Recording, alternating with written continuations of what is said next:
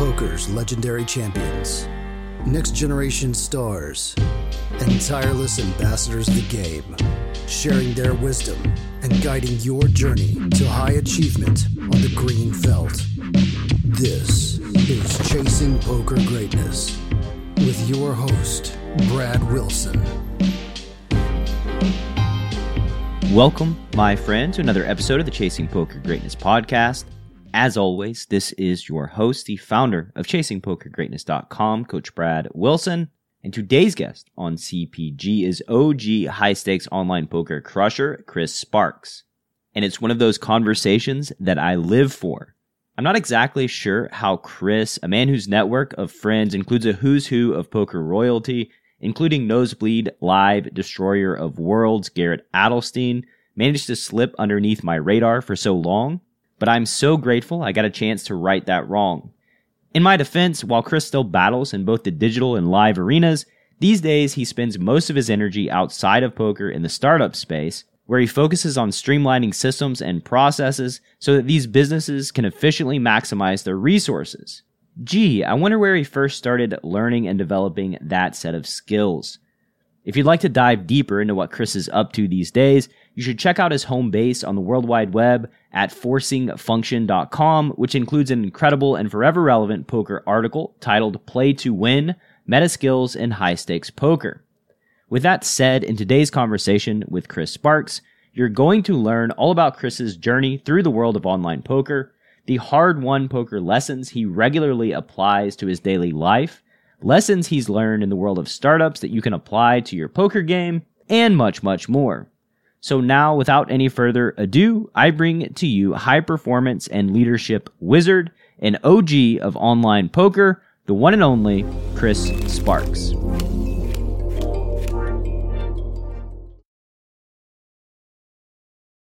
Chris, welcome to Chasing Poker Greatness, sir. How you doing? Doing fantastic, Brad. It's an honor to be here. Thanks, man. It's great having you. Typically when we start this show out, we talk about your journey through the world of cards. And from my research, it sounds like a long journey with a bunch of winding paths.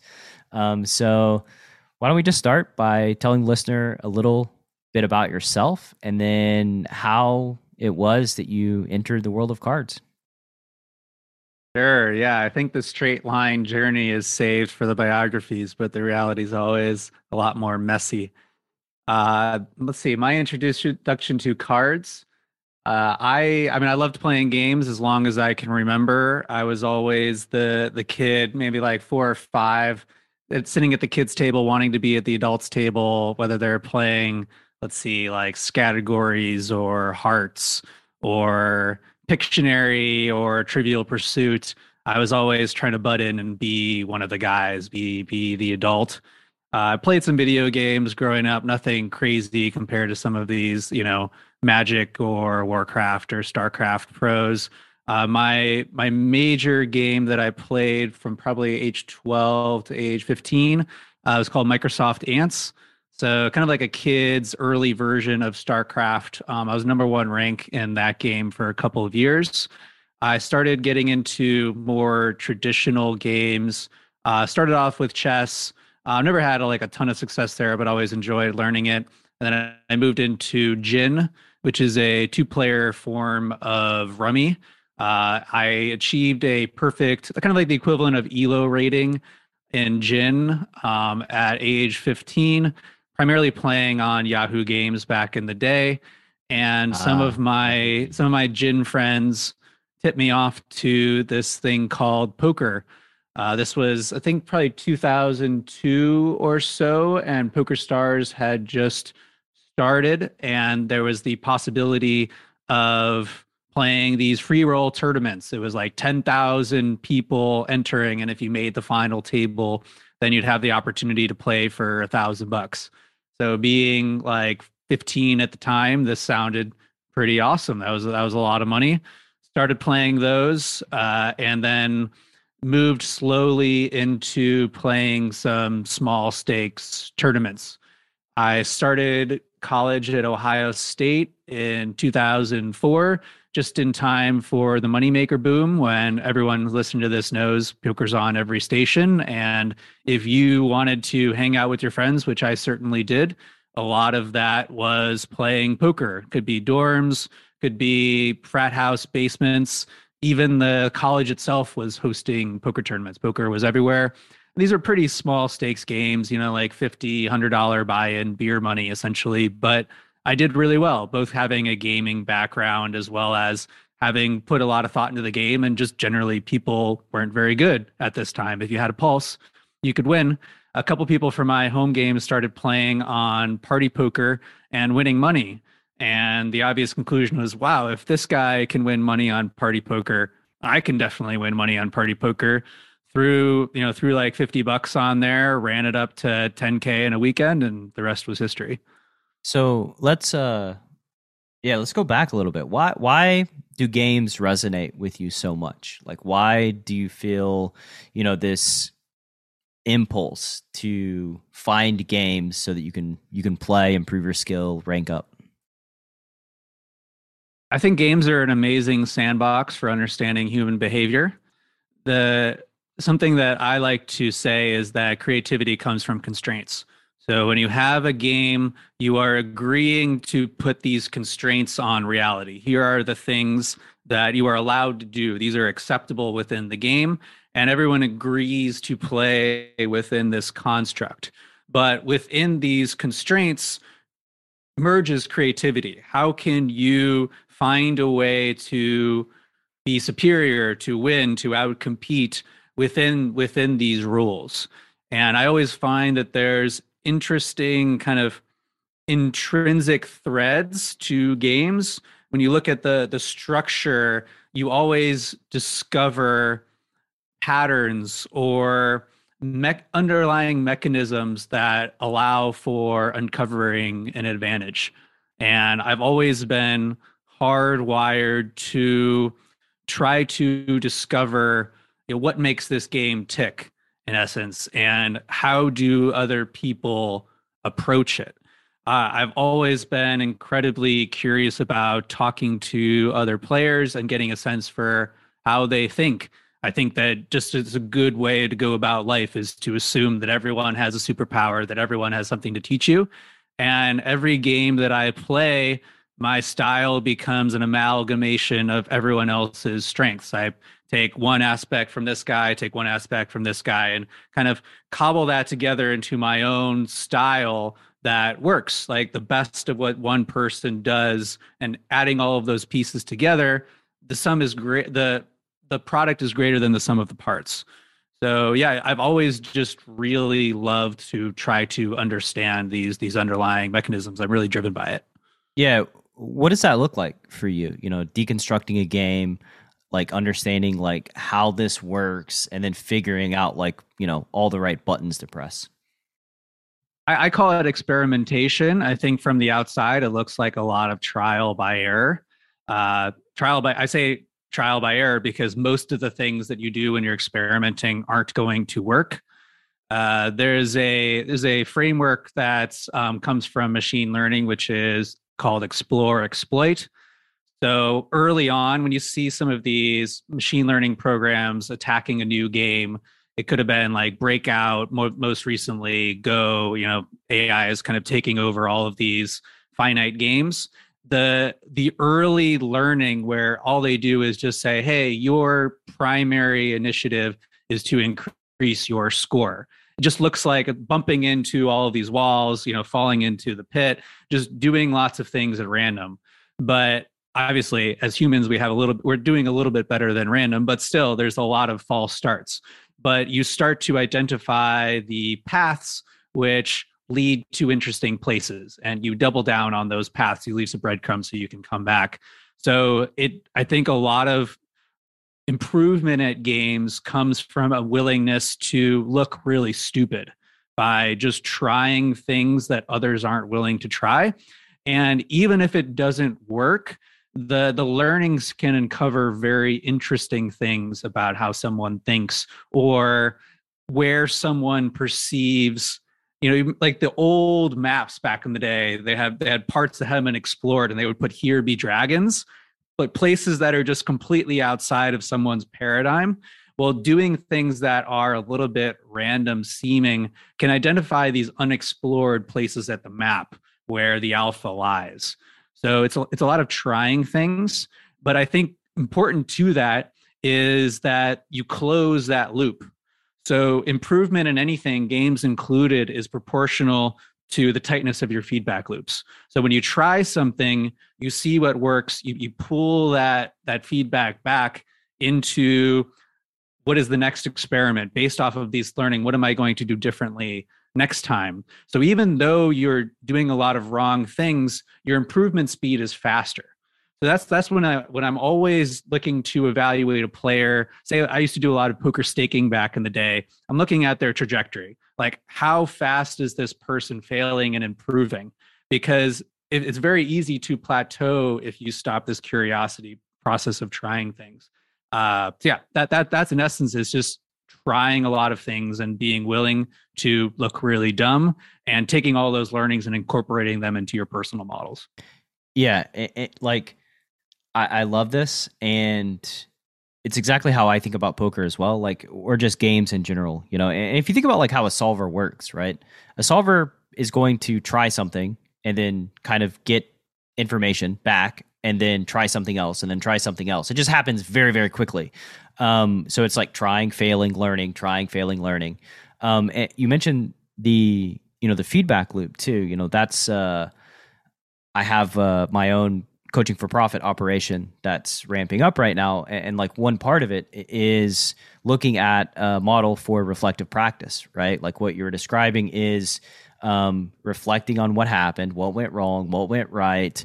When this situation comes up again, what are you going to do differently, right? So try something and then learn from that experience and try to avoid, like status quo bias, right? Of like, wow, I don't want to do this because like nobody else does this and I'm going to look stupid. Who cares? Like the way to learn, the way to find edge in poker is doing things that people don't understand that you understand quite well, and understanding how people mess that up. And like, there's still lots of opportunity, I think. Just like today, there's lots of opportunity to explore your curiosity, to learn, to do things differently than other people do them, figure them out. And like in a worst case scenario, right? Like I think one problem I think with pros specifically is like, they're afraid of looking dumb. They're afraid of, like I said, violating status quo bias. Like, just move down. Like, just play like, I don't know, 25 no limit, right? And mess around and see what happens. Do things differently. See what you can learn. How are people reacting? Are they reacting optimally? Are they doing things that are like obviously wrong, right? I just can't really overstate how valuable this is to like a learning and growth process in poker. And yeah, it's just one of the more underrated things that people can do to improve their poker game, even if you're playing at an exceptionally high level today. Couldn't agree more, especially in a field that rewards relativistic skill like poker. If you aren't improving, you're slowly dying. So I'm always thinking in terms of, am I improving faster than my competition? And particularly like because I can choose my ecosystem, am I improving faster than the people that I'm competing with? Am I exploring new dimensions? So I think there's this constant push and pull. I mentioned this framework of explore, exploit earlier, right? So when you see the computer, all they're doing is exploring, but sooner or later you come across a strategy that really, really works, and you just move into exploit mode where you find a weakness and you just exploit that over and over and over again until the person adjusts. Obviously, trying to uncover and take advantage of this weakness in their defenses without them discovering this weakness, right? If you discover someone's tell, you don't go and tell them their tell, or you find that they're over bluffing in this spot or under bluffing, et cetera, et cetera. You try to take advantage while not closing that window of opportunity, but recognizing that all of these windows are temporary. So if you stop exploring, sooner or later, you stop having sources of advantage. So that those mechanisms that you uncovered, hey, play stakes that you're very comfortable losing in, and treat it as tuition and opportunities to learn and grow, as well as continuing to assume that many of the things that you're doing are wrong, these classic unknown unknowns, and doing everything you can to uncover these blind spots, whether it's getting coaching or talking to other high level players or putting your hands into the solver, just assuming that many of the things you're doing are wrong and go from there. Yeah. What about Mike McD battling KGB, though? What if you need to rattle his cage by morning time by telling him his tell? You know, that's... Well, there's lots of dimensions in poker, very multi-dimensional game. And clearly one of the dimensions is time, where the longer you are going to be playing with an opponent, the more it makes sense to play the long game and to not reveal advantages that you may have. But if you are playing a player in a heads-up match that maybe was a couple hundred hands for your entire bankroll, and you don't expect to have this opportunity again, then of course you got to rattle the cage. That was more joke than anything, I think. I think just keep beating KGB, I guess, until he puts you under the ground. That's another part of the downside of like just crushing KGB over and over again is, you know, you may do okay monetarily, but you end up 6 feet under eventually. Got to stay in the game. Yeah, it's like, you know, it's like you're searching for a button, right? Like you're searching through the Himalayas for this button that you can press that makes money. And then like you find it, right? Like you said, you explore, you find it. And now that you have this button to press to make money, you just press it as much as you can, without, while also trying to disguise what you're doing versus the opponents that you're playing against. If you're concerned about them catching on and, upgrading their game in that specific situation, my experience has been that players typically take longer than you would imagine to fill those holes in their games for one reason or another.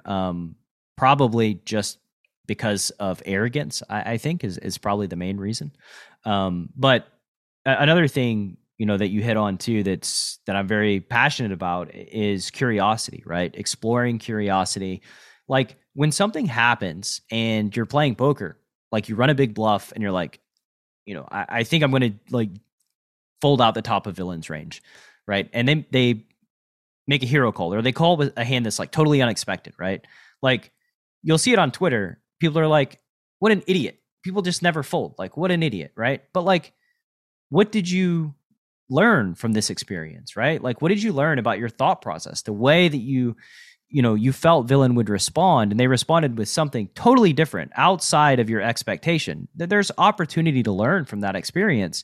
And most people just like try to blame somebody else for a decision that they made that they feel is like horrible or bad. And the reality is like, why are you not adjusting? Why are you not learning? Why are you not engaging in your curiosity and asking like, you know, what can I learn from this? How can I get better, you know, based on this data point? Or, you know, sometimes it's, should I change what I'm doing here? Because in poker, like the feedback mechanism is distorted. So, you know, you don't know, you can make a lot of good decisions and get bad results. So you have to be careful about over adjusting, but always like engage your curiosity, ask yourself, what can I learn? How can I get better? How can I just grow from this thing that just went down? Yeah, there's a lot to unpack there. First, you touch a little bit on process orientation. I find the average player and the average person is very results oriented, when anything that occurs is just one permutation of reality. So the results in themselves, like you said, don't necessarily reflect a good decision-making process. And as well, because we're talking in terms of probabilities and ranges, one occurrence doesn't necessarily mean that something was good or bad. Not to mention that approaching a singular hand in a vacuum is a very large mistake, because all behavior is contextual and any play can be good or bad, depending upon the context and the adjustments afterwards. So, I mean, it's pretty much a good summary of why the vast majority of poker analysis is completely worthless.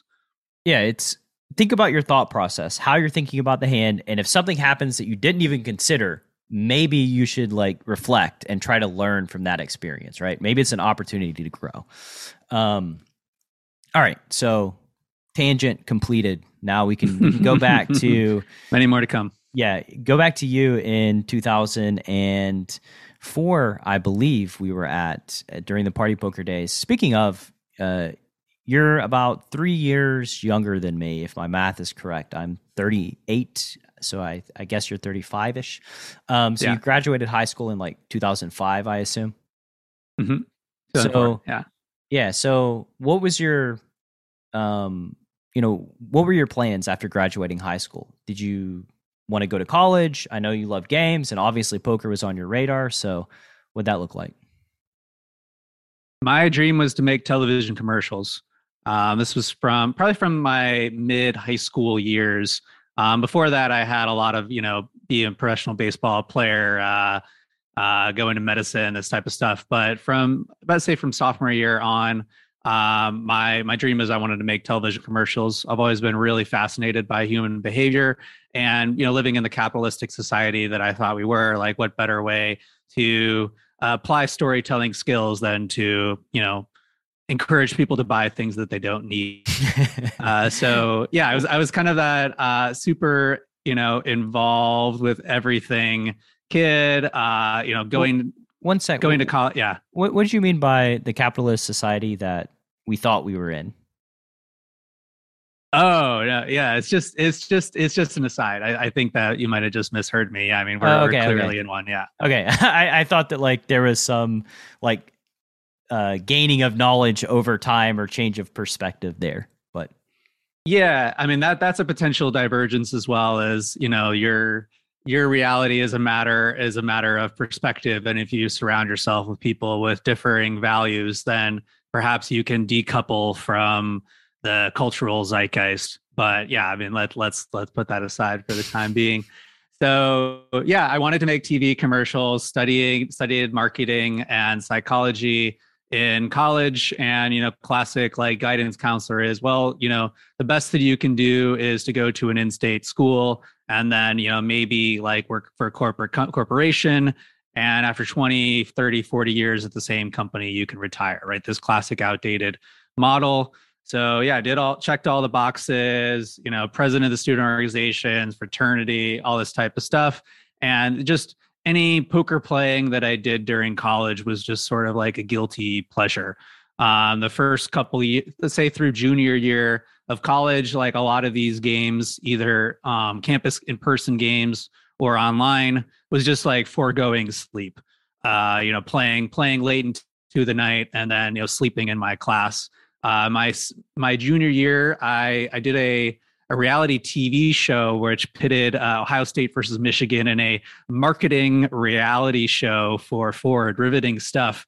But the nice outcome of this was that I was able to connect with the founder of Team Detroit, which is Ford's advertising agency, and they gave me the role that I wanted, essentially on a rotational program where I would have the opportunity to make television commercials for Ford. It's like, perfect. This is my dream. And I just coasted for the remainder of senior year.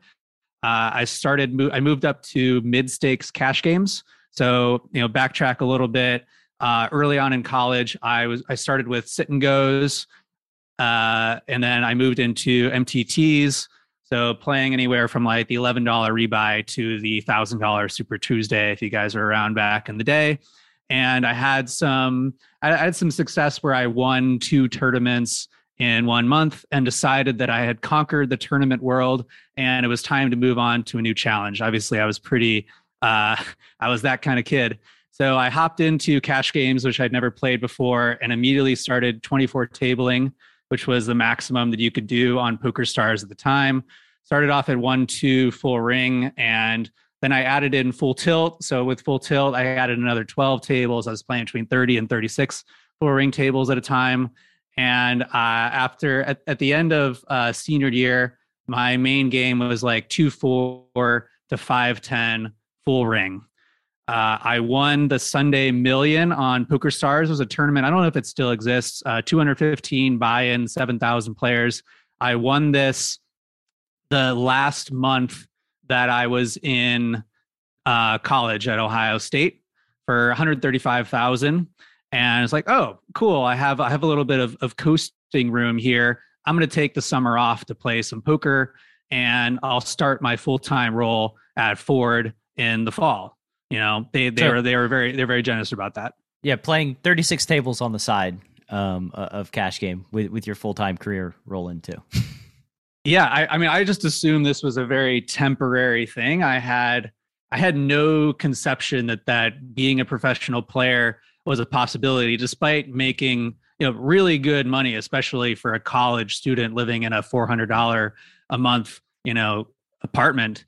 I had an experience that started to reshape that. I entered into a tournament by accident on PokerStars. I misclicked, and this was a satellite tournament for the LAPT, so Latin American Poker Tour in Rio de Janeiro. And once I had entered, I couldn't unregister, so I played to win, and I ended up winning the seat, which was all expenses paid trip to Rio, which forced me to get a passport and a Brazilian visa, which is non-trivial. And through that experience, this was right after I had won the Sunday Million, I ended up meeting some real professional players. So the moment that I like to share is I walk into the lobby of the Intercontinental Hotel on Copacabana, all deer-eyed and naive, and all these guys were hunched over their laptops in the lobby of the hotel. Remember, this is like early days before like this would be a little bit strange. And it's like, wow, like you could see the backdrop of these beautiful waves hitting the beach, everyone in their, very Brazilian swimwear. Like, what the heck are these guys doing on their laptops in paradise?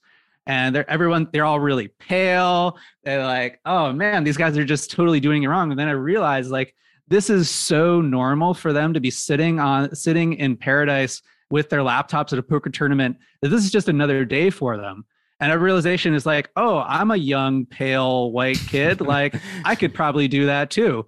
So that really got me starting to think in the summer that, hey, this was actually a possibility to become a professional poker player. So I started to harbor these dreams that maybe I would do this someday. But still, I was very dead set on the traditional path. I hit a very, very lucky occurrence that felt like a big setback at the time. And this was 2008, not the best time to graduate from college. And the auto industry in particular was hit very hard.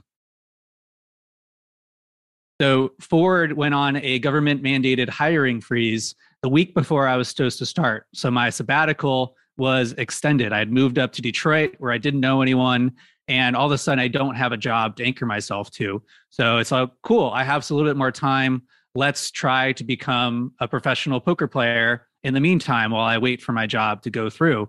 And the very first month that I went pro, I made more than my annual salary would have been at Ford.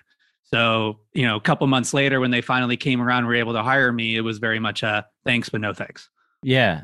How come you mentioned earlier, by the way, I never dug in, but you said you ran up like $50 to like $10K over a weekend. So I guess firstly, how did that go down? And the follow-up to that is like, why did it take Brazil in paradise to realize like, oh, I can just do this thing instead of the traditional path? Well, two questions. I'll answer the second one first. Again, I cannot know this. I can only infer my beliefs, but I had never really considered being a professional poker player as a possibility. I come from a very traditional family where, hey, first parents to go to school. Everyone who was around me was going to traditional jobs. This was considered the high status thing to do. And like, I always just considered poker as a temporary hobby that, allowed me to pay my tuition and to be a big man around campus buying up all the Natty Light for parties. It wasn't until that I had encountered people who looked like me and played against them that I realized that like this is actually a possibility. I'd never really entertained it until that point. Yeah, it's interesting. You, if life is a game, we didn't see the path of poker as even an option that was sort of on the piece of paper, right? We just like didn't even consider it.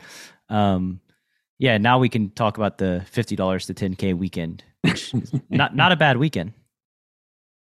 Yeah, I mean, if you had a pulse at this time, you were a winning poker player.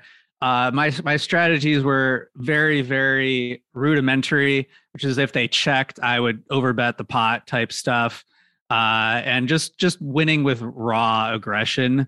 So, I mean, the running it up to 10K was just like, I put $50 in my account and I entered into a $50 sit and go. And if I won that, I would put it all into a $500 sit and go. And it wasn't like this, strict bankroll management type of thing. It was a little bit more. It was a little bit more degen. Yeah. I didn't really start to like manage my bankroll seriously until I quote unquote turned pro my senior year. Yeah. And so after you told Ford thanks but no thanks, this was around 2008. So financial crisis, you're playing cards professionally. What went on? How did that decision go?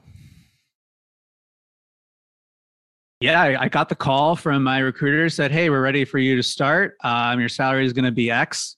And I was like, "Wow, I made that this month." And I was like, "No, I'm out. I think the corporate world can wait." And I just started taking poker much more seriously. So up until this time, I'd been really, really unhealthy through this 3 months. Only in hindsight, I realized just how unhappy and depressed I was. To just put the picture into perspective, this 3 months, I never went outside.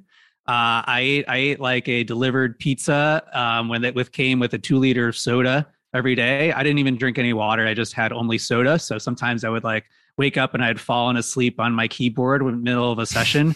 Very unhealthy. And I realized, hey, if I want to be a pro, I need to start acting like a pro. As I like to say, if I'm going to be a cognitive athlete, I need to start being a physical athlete. So started to actually think about diet and went into the gym for basically the first time ever, and adding a lot of players on Instant Messenger so I could start to build a community and talking about strategy. I started getting involved in 2+2 forums, and a huge accelerant in my career as I started coaching other poker players. I was coached probably about 150 players over a couple years, and I became known as like the full ring guy. Like if you wanted to win in full ring cash games, you worked with me. Essentially, if you didn't work with me, you weren't going to win because all the winning players were employing my strategies.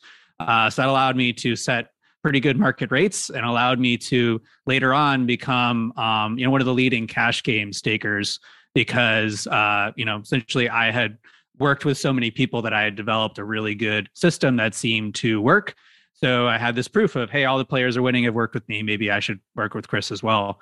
That was just like the really, really huge accelerant for me. Not only it was nice to, have friendships off the table, test some of my assumptions, but I just had the opportunity to understand how all of the other good cash game players thought, and being able to incorporate some of those things that they were doing into their game, into my game, learning just as much from them as they were learning from me, but also needing to explain things to people, these concepts that I just took for granted. I realized that if I couldn't explain it in a clear manner to someone, I didn't really understand it.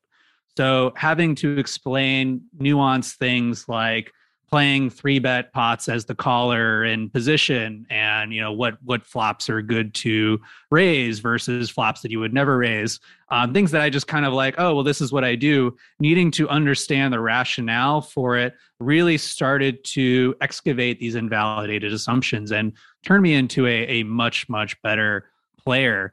So within this first year of quote unquote being a pro with the help of doing all of this coaching and starting to take it much more seriously in terms of my physical and mental health, I went from being a good, like mid stakes, full ring cash player to at the end of that, I was playing in the largest games on Full Tilt and Stars, which was generally like the 25, 50, 6 max games. Yeah. So you were building these Chris bots to go do your bidding, right? Like that's sort of, I think that's the natural sequence for a really good coach is they recognize, wait a second, like I'm making an impact on these guys. Like they were losing a little while ago and now they're winning or now they're crushing. How can I systemize this in a way that like makes sense, right?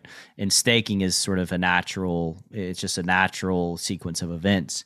One thing that you said about surrounding yourself with crushers and building your network is, for the listener, if you imagine all this engaging in curiosity, learning, doing a dumb thing, figuring things out, like finding something that like works where you can gain edge after going through this painful process that takes you, say, 100 hours, right?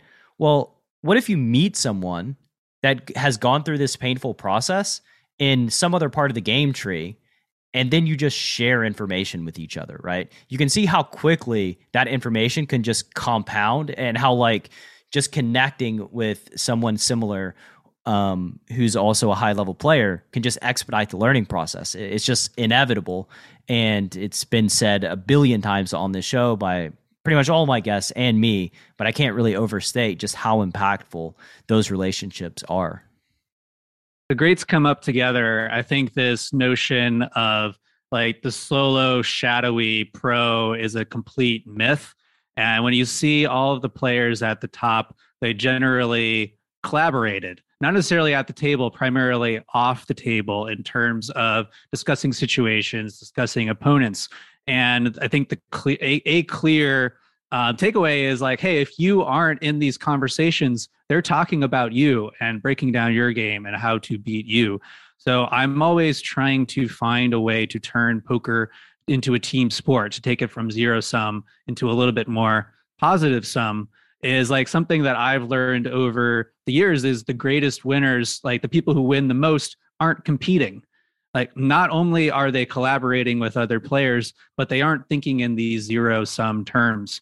Something else that you brought up that I think is impossible to overemphasize is just the importance of environment and who you surround yourself with. The next phase in that story is I had this year in my apartment in Detroit, which one day I woke up and I was like, what the hell am I doing in Detroit? Like, I could be anywhere. And that moment came to be for my 21st birthday. So I decided I wanted to meet up with some of my friends from the internet. We were talking on AIM and we were playing in the cash game streets. I never met these players. Some of them I didn't even know their names. And I just planted the flag. It's like, hey, I rented these suites in Vegas for my 21st birthday. If you want to come out, and got 20 guys from the games that I play in to roll up. And these guys ended up being some of my best friends. Probably about a handful of them I still consider amongst my closest friends, even though they're long retired from the game. They've gone on to do really cool, interesting things. And we had just like the typical super degenerate but fun Vegas weekend, at the end of which is like, well, hey, I'm in Detroit in this like apartment in the winter. You're literally in your mom's basement. Like, maybe we can find a better environment. And this is just so funny to talk about in hindsight. We're like, well, we should live on the beach. And we looked at a map and like, what's the closest beach? It's like, oh, it looks like it's LA. So one of the guys, I cannot make this up, he went to the dealership and he bought an Aston Martin. And we hopped in his Aston Martin and we drove to LA and we called an agent on the way. It's like, hey, we're looking for a mansion. Do you have any mansions? Of course, they were able to accommodate. We moved into a place in the Hollywood Hills. It was 4 of us. We actually made a post in High Stakes Poker Forum on 2+2 to find a 5th roommate. And yeah, it just became this big thing of like, we are going to really push ourselves to be better. Not only like we're playing during the day, like really grinding. Then we would go out. We were all trying to like develop ourselves personally and really pushing ourselves to be better. But I mean, overnight, the amount of hours that I was investing in poker doubled. I'm kind of notorious for playing very short sessions where I'm just like, oh, I'm not feeling it today, or like, oh, I'm tired, or like, oh, I'm not really dialed in. And I'll play for like a half hour. And then I would look around and all of my roommates were grinding like 10-hour sessions. And I would kind of feel bad. And like, okay, well, maybe I can like come back and play a little bit more. And just overnight being surrounded by people who clearly were prioritizing poker, treating it in such a way as like, it's not going to be like this forever. We should like take the most of it. Immediately, the amount of time, not only that I played poker, but that I studied poker just doubled. And that was a massive accelerant. Yeah, it's hilarious to me that it takes you guys so long for the light bulb to click, you know. Wait, I don't have only to live obvious in hindsight. I don't have to live in Detroit, and then like boom, take action, and you're in LA the next day. But yeah, like, you know, when you're striving to be the best version of yourself in any venture, it's quite difficult to justify, you know, I don't feel like playing today, when everybody that you're surrounded with is playing, and they're in there and they're immersed in poker. Like, you know, how do you compete with these guys if like you're out there looking at the ground for, you know, 5 hours a day, and they're in there playing cards and trying to improve to the best of their ability, right? Like, there's just that built-in accountability, again, by the people that you surround yourself with. And it's something that, like, you know, if you surround yourself with 5 people that make excuses and that talk about bad beat stories all the time, guess what? You're going to be that person. Like, that's just how the world works. And if that is the people you're surrounded by right now, extract yourself, like ghost them, get out of that. That's the best thing that you can possibly do, because like negative people can bring you down. And like, if you're a 0 on your own, you can go negative by being surrounded by 5 negative people. And it's a massive upgrade just getting right back to 0, you know? The often saying, like, you are the people you surround yourself with, it's a saying for a reason, because it's so true that you absorb the motivations, the values, the tendencies of the people around you. So if you look around you and you don't want to be or more like the people you're around, then you are in the wrong room. And I think if you flip this, if you invert it, I said, we're always trying to uncover our own blind spots or reveal new dimensions for improvements. If there are things that you don't like about the people who you spend a lot of time with, like, that is a reflection of you, right? Just how you are the people who you surround yourself with. The people who surround yourself with are a reflection of you. So if you see people who don't have strong integrity or moral character, or they're lazy, or they aren't disciplined, or they tilt, that's a potential sign that these are tendencies that you have as well, because you tolerate them in others. It means you likely tolerate them in yourself. Yeah, that's a great point.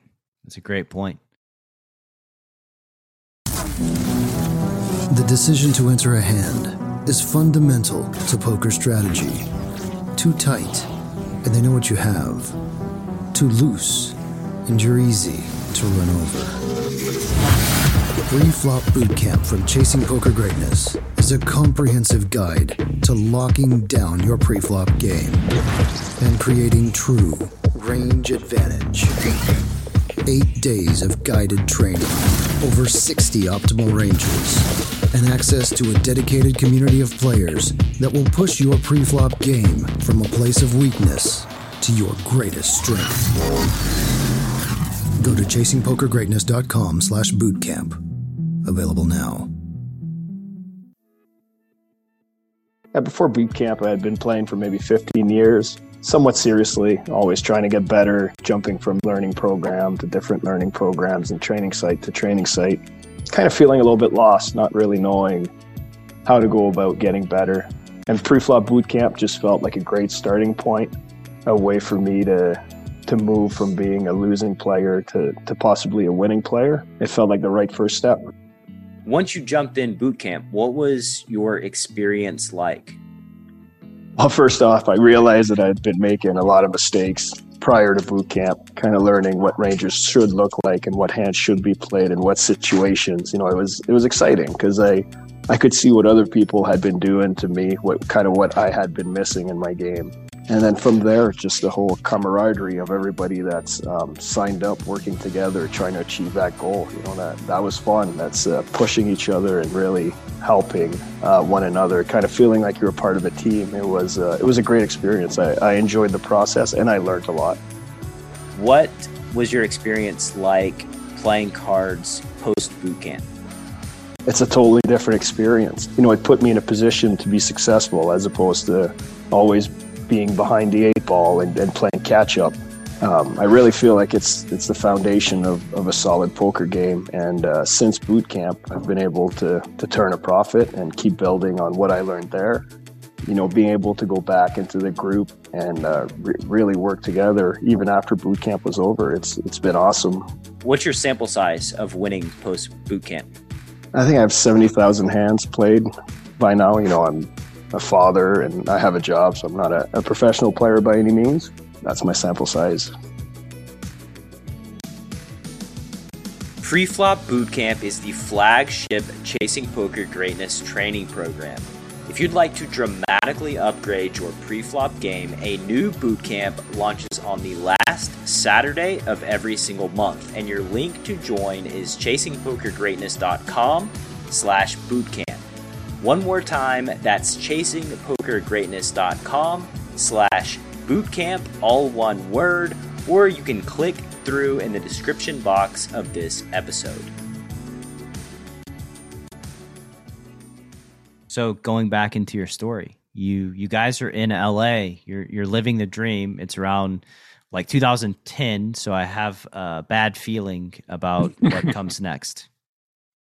Yeah, this was the heyday. I was printing, just absolutely crushing on Stars and Full Tilt. Games are running all the time. It was amazing. There were signs of danger, deposits being seized. Like there's like signs in the background that, hey, not all is good in Kansas, but the status quo bias that we talked about before was so strong. We were doing so well that we blinded ourselves to the possibility that the days were numbered. I remember that too. I remember like you do a $7,500 cash out. Like the cash outs weren't like in full. They started like chopping them up into smaller amounts. Now that I think about it, and that was before Black Friday. So yeah, a sign. Yeah, I had. Every month I was doing better, and I actually had my best month of my entire poker career in April 2011, about halfway through the month. So I was, I think, at the peak of my game, and I was holding all the lobbies on both sites. So arguably amongst the peak in the game in terms, because these are the toughest, highest games that are running in the world at the time, at least online. So I was like, hey, all systems go.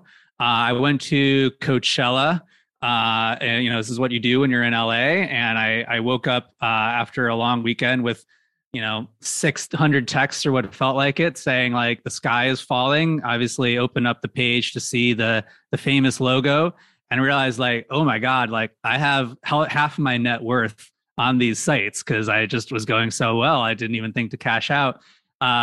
Luckily got all of that back eventually. Everyone knows these stories. Full Tilt took 3 years, but at the time I was completely shattered by it. I got really, really wrecked emotionally and was totally deer in headlights, shell shocked. Had no idea what to do. I eventually ended up, okay, it doesn't make sense to be in LA anymore. Let's leave the country. Decided to move to London because, hey, they speak English and it's outside the US. There was, again, the thinking on this like wasn't super sharp. This story is probably a longer one for another day, but things moving to the UK did not work out. I made the mistake of telling them when I arrived that I was a poker player and that I did not have a return ticket because I wasn't sure how long I was going to stay. Yeah. Keep in mind, I'm a naive, 23-year-old. I didn't know any better. They used this as a opportunity to search my luggage, which had a winter coat in it and some family photos. This is August, and they took as a sign that I was not going to leave the UK. Refused to Google me. I was like, hey, just Google me. You'll see my story is true. They deny me entry into the UK. And I'm like sitting, they send me back on a flight to Barcelona. I was at the EPT. So I'm sitting with my roller bag, just all my possessions at the time, on the beach in Barcelona with my winter coat on, being like, what the fuck am I doing? And I just took this as this grand sign from the universe that like this poker chapter of my life was over. Like the universe is telling me like, you're done. That just doesn't matter like how good you are, like where you're in your career, like that ship has sailed. Like, what are you going to do next? Yeah, you got fired. I got fired. Yeah. I decided that I'd always wanted to travel the world. I'd done a lot of poker travel, and you know how poker travel is. You travel to these gorgeous locations and you never leave the casino. So I decided that I wanted to travel and only travel, not play a single hand of poker, only just enjoy myself, enjoy life. I went from living on probably $1,000 a day to a strict budget of $50 a day, staying in hostel dorms of 12 to 30 beds, depending on the location, hanging out with people where $2 beers versus $3 beers was a really big deal. Obviously, a lot of my values started to shift during this time, realizing that money wasn't the be all get all, that some of these people at least felt much healthier and happier than a lot of my poker contemporaries, and just backpacked. I did this for 2 of the next 3 years, visited 50 countries, about 150 cities, give or take, and just tried to live and put all of this poker stuff behind me. And it's so this whole story is just so familiar, right? It's like you don't think you can get fired. You actually get into poker, or I got into poker because of the freedom, and I didn't want to like answer to anybody. And then all of a sudden, boom, it was gone. And then you're just left like picking up the pieces, trying to figure out like, what do I do next in my life?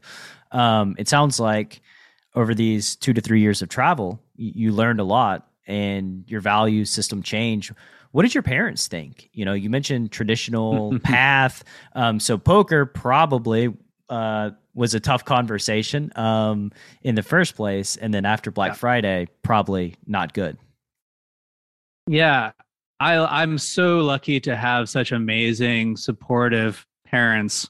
I think something that is true of all parents and will be true for those of us who become parents in the future is our parents generally want what's good for us, not necessarily what's best for us. Like everyone is giving advice from their own limited experience, but the challenge is that we aren't living in the same world that our parents were. So for them, this traditional path, both my parents have worked for the same company. They just retired this year. They worked for the same company their entire careers from graduation. And that path, like it wasn't amazing, but it worked for them. And that's where all of their advice comes from. So I always have to take that into account. I will say that when I told them that, I was no longer going to work this prestigious job at Ford, that I was going to, go to Vegas or LA and become a professional poker player, they didn't take it well. In fact, they told their friends for, I think about over a year, that I was job hunting, that this was more acceptable for them in their circles, that I was having a hard time finding a job in this tough economy, and that I was making, 7 figures a year playing a game. They eventually started coming around when, fortunately, places like Card Player or Poker Stars or Poker News decided to feature me in their magazine. And so when they could actually like hold in their hand like a photo of me talking and people talking in respectful terms, I think it really clicked for them that, hey, like this is a real thing. And they've always been, they were supportive the whole time. Like they never tried to stop me, but that's when the switch flipped for them from like, hey, a little bit embarrassed, like Chris is kind of in a wandering phase right now, but he'll figure it out and get it back on track, to being, legitimately proud and bragging about what I was doing and kind of understanding that there was a lot more to it. How did it feel when they would tell their friends you're, job hunting, you're finding yourself? I kind of took it to heart. I said, for the longest time, I even still struggle with this, is poker worth doing? I don't think I need to elucidate like all of the obvious downsides of choosing poker as a career. I think we're all firsthand familiar. And it's for me, it's always been this superposition. I say superposition, and I'm holding these discordant ideas in my mind at the same time.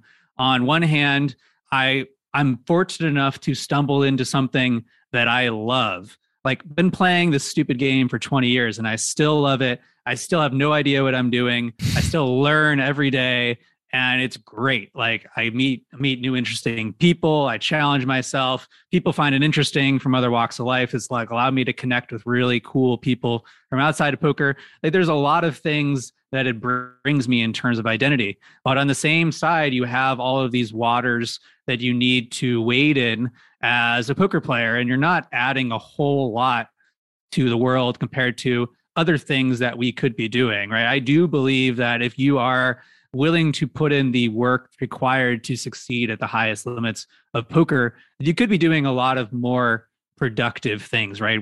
How you define productive is up to you.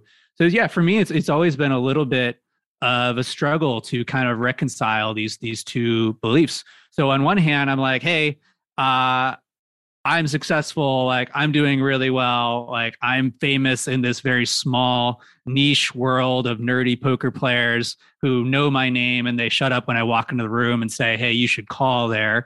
On the other hand, I look at like, hey, there's all these other things that I could be doing that would have a greater impact, and instead I'm like sitting here studying charts and playing this dumb game in a casino surrounded by maybe not the greatest people of all time. Like, what am I doing? I'm always trying to reconcile those two, and it's a constant struggle. Even today, any progress in the reconciliation? I think so. I think I've become more integrated. So modern day, I think we'll try to wrap the poker story. I ended this travel phase, and I run into former poker students and close poker friends who had started companies, and I get bitten by the bug of entrepreneurship and start to put it on a pedestal. This is what the smart, interesting people who are making a dent in the universe are doing, are starting companies. And, another dimension of that is like, oh, all of the smartest people are investing. They're doing, venture capital or angel or recently crypto. I'm not saying that these are like super high value to the world activities, but it was very attractive to me to be surrounded by smart, interesting people doing cool things, building things. And so I decided I wanted to jump into this world.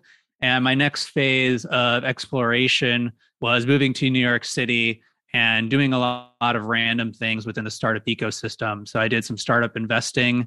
I worked in startups. I did some consulting, just like trying a bunch of things, seeing what fit, trying to apply some of my marketing background with my statistical background from poker, and realizing, one, like I'm a terrible employee. Like I'm not really hireable. So if you're thinking about hiring me, don't. And two, it's like, hey, like a lot of these things that seem really glamorous from the outside, like startups or investing, the grass is always greener. Like, it's not as glamorous as I would have thought. But I started to kind of narrow in what I did really well, which is kind of what I broadly define as pattern recognition. So in 2016, I was having tea with a really close friend who I knew from the poker world.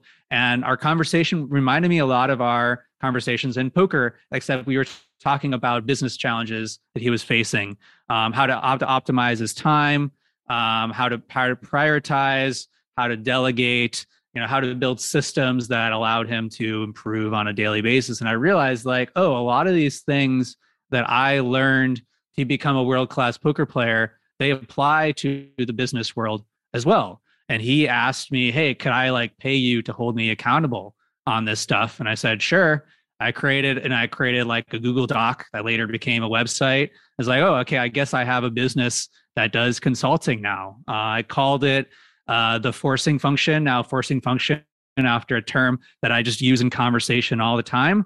And that's my primary mission right now as I work with investors and I work with startup founders and I help them optimize themselves. Like think of it as like raising their game, whether it's scaling their company or improving their investment returns or just finding more freedom and purpose in their lives, trying to uncover those mechanisms, those patterns that allow them to be successful and to amplify those.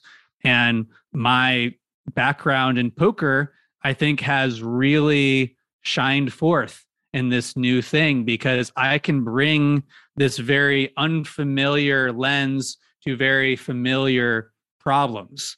That these skills that I developed in poker, people outside of poker facing really challenging problems at high stakes seem to find it very useful. So I actually, like when I was traveling around the world, like in these hostels, I never talked about poker. Like I was like, I'm a student. Like I'm just like on sabbatical for my job. Like I was so embarrassed to be a poker player. And now it's like something that I can be proud of because it's this like skill set that for me, like when I'm in the poker world, feels so normal. It's just like how the lens through which we see the world, but you don't realize that outside of the world of poker, these things are very useful. They're very applicable. So I've become a lot more integrated in terms of this poker self and this non-poker self. Sounds like you and poker, you'll have a rocky relationship. It's up and down. The graph certainly has its downswings and upswings.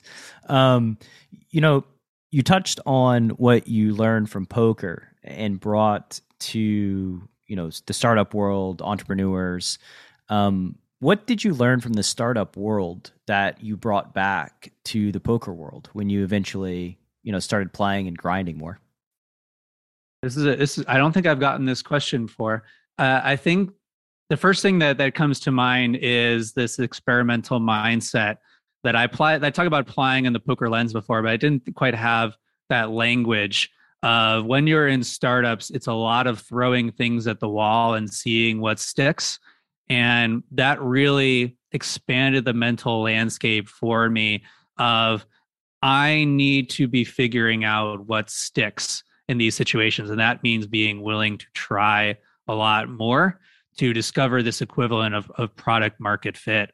In this context too, something that is endemic to startup success is just choosing the right market. That there are millions of problems to solve, but you need to pick the problem that you are in the best position to build something that someone wants.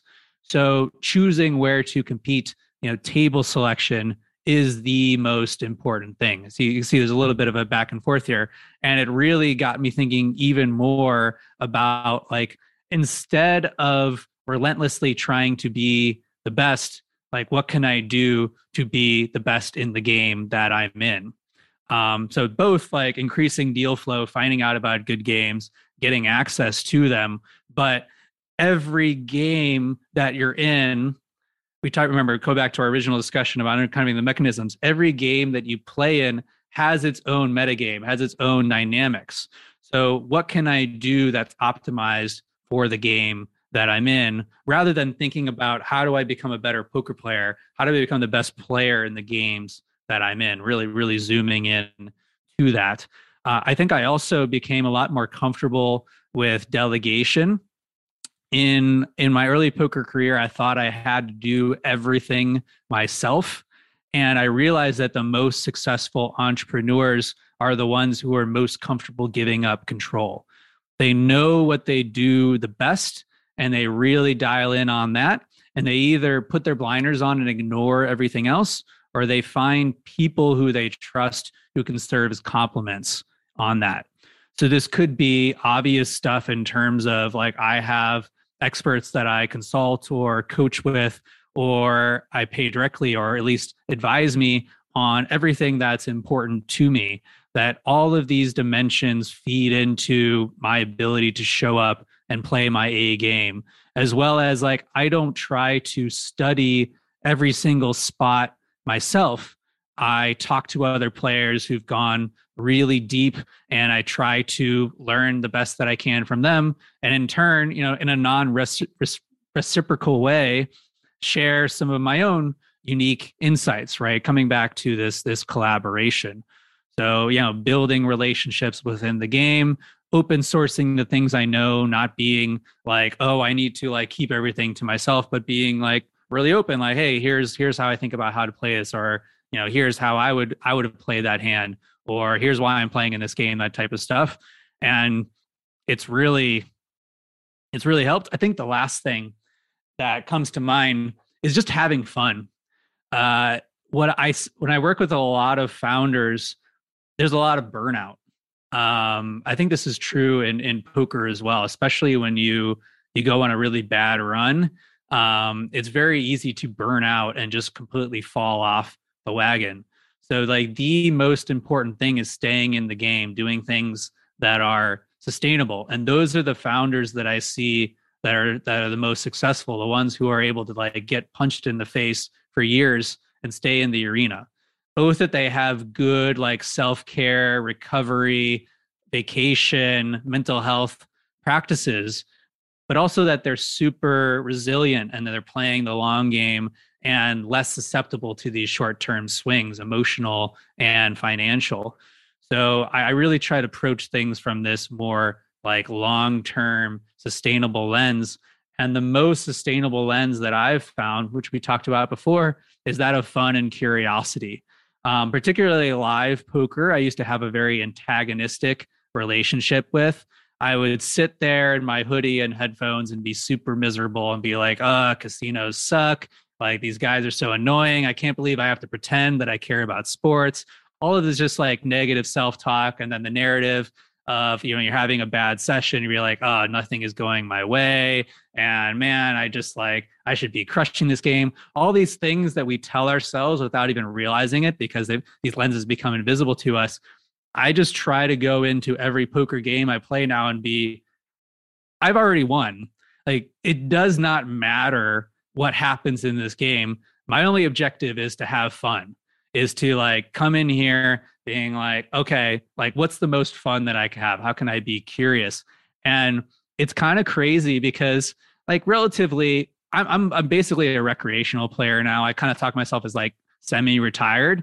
I was way better back in the day. Obviously, on an absolute level, I'm a way better poker player than I was a decade ago.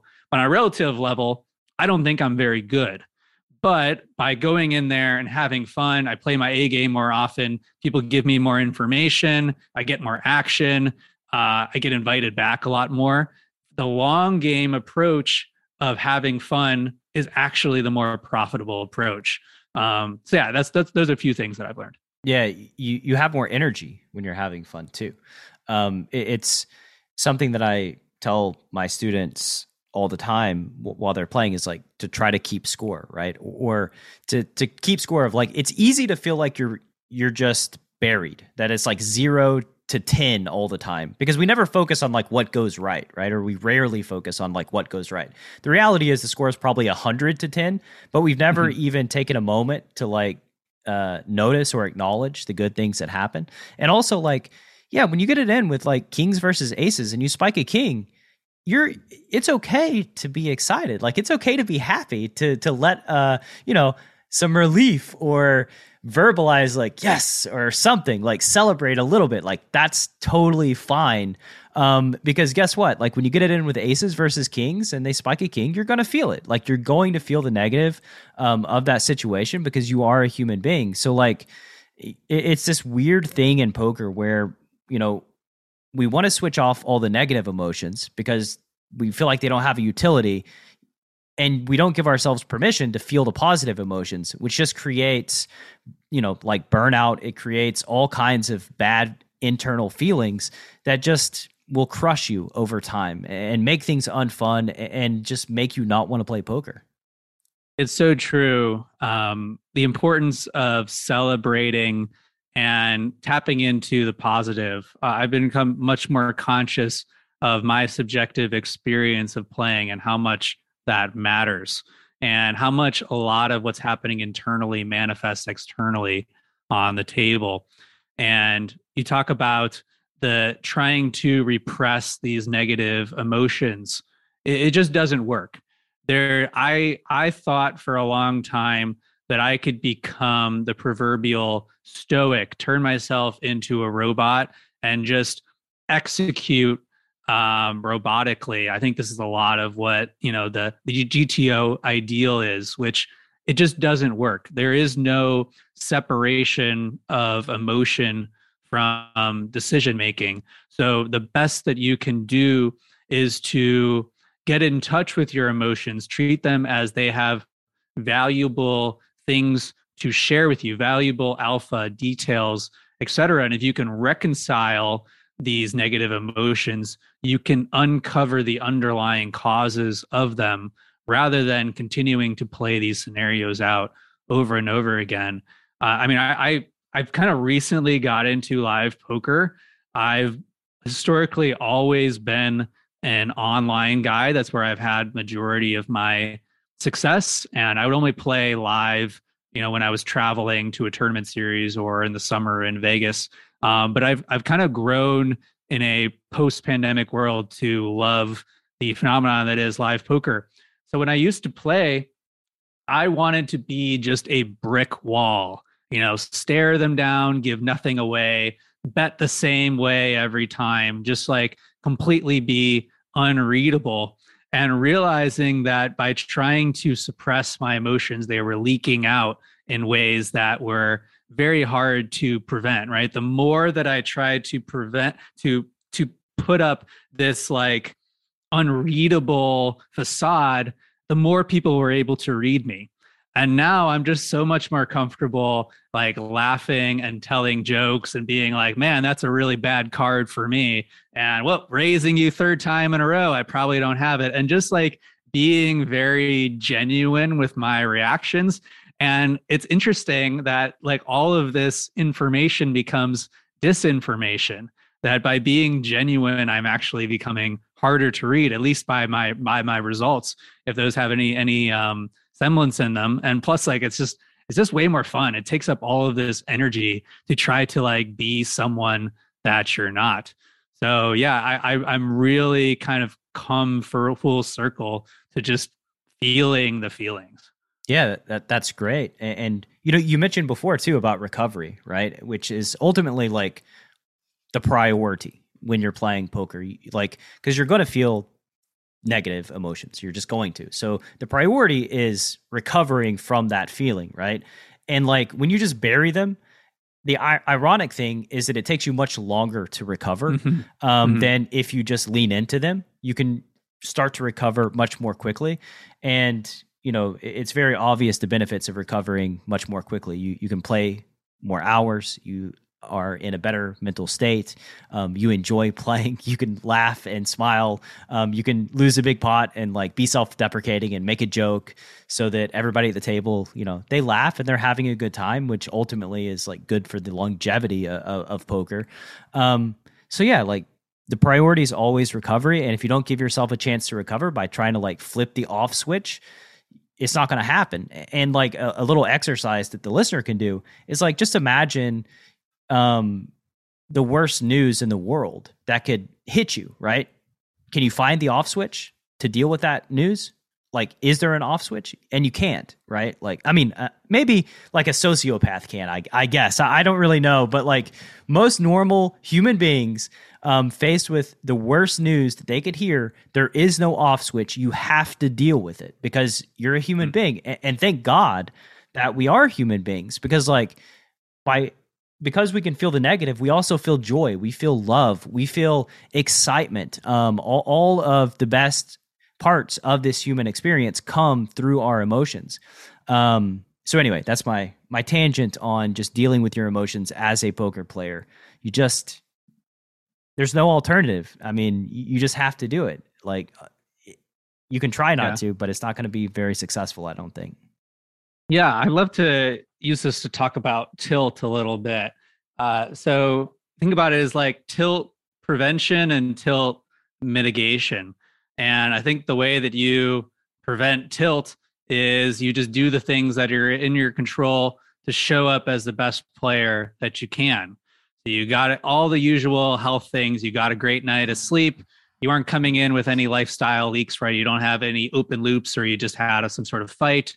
You're coming in focused. You're not sitting on your phone. You're not thinking about, what price is Bitcoin at.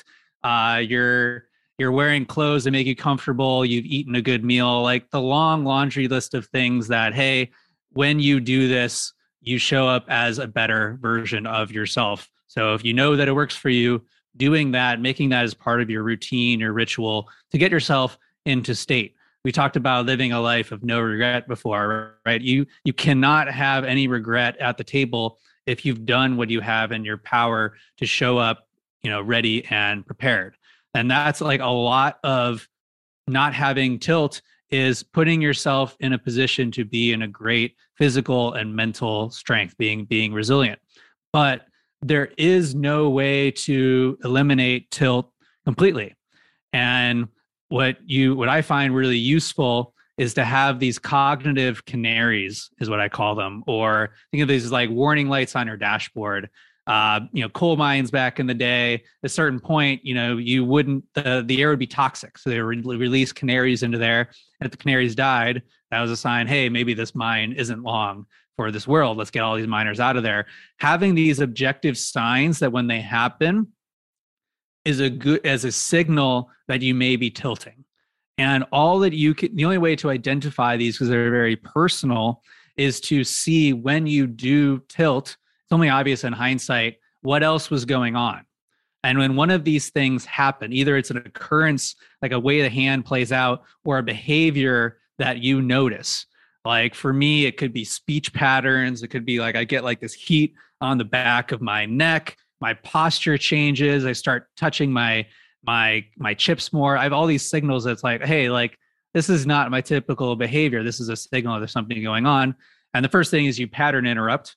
So get away from the table, go for a walk, get some fresh air, get your mind off of it. Like, and then just like feel it. Like, hey, what am I feeling right now? And like, why am I feeling it? Acknowledging it, saying like, hey, can I work with this? Can I move forward? Don't be frustrated that you're mad that you lost that pot. Just be a little bit mad. And then once you've kind of dealt with it, do some deep breaths, get back to the table.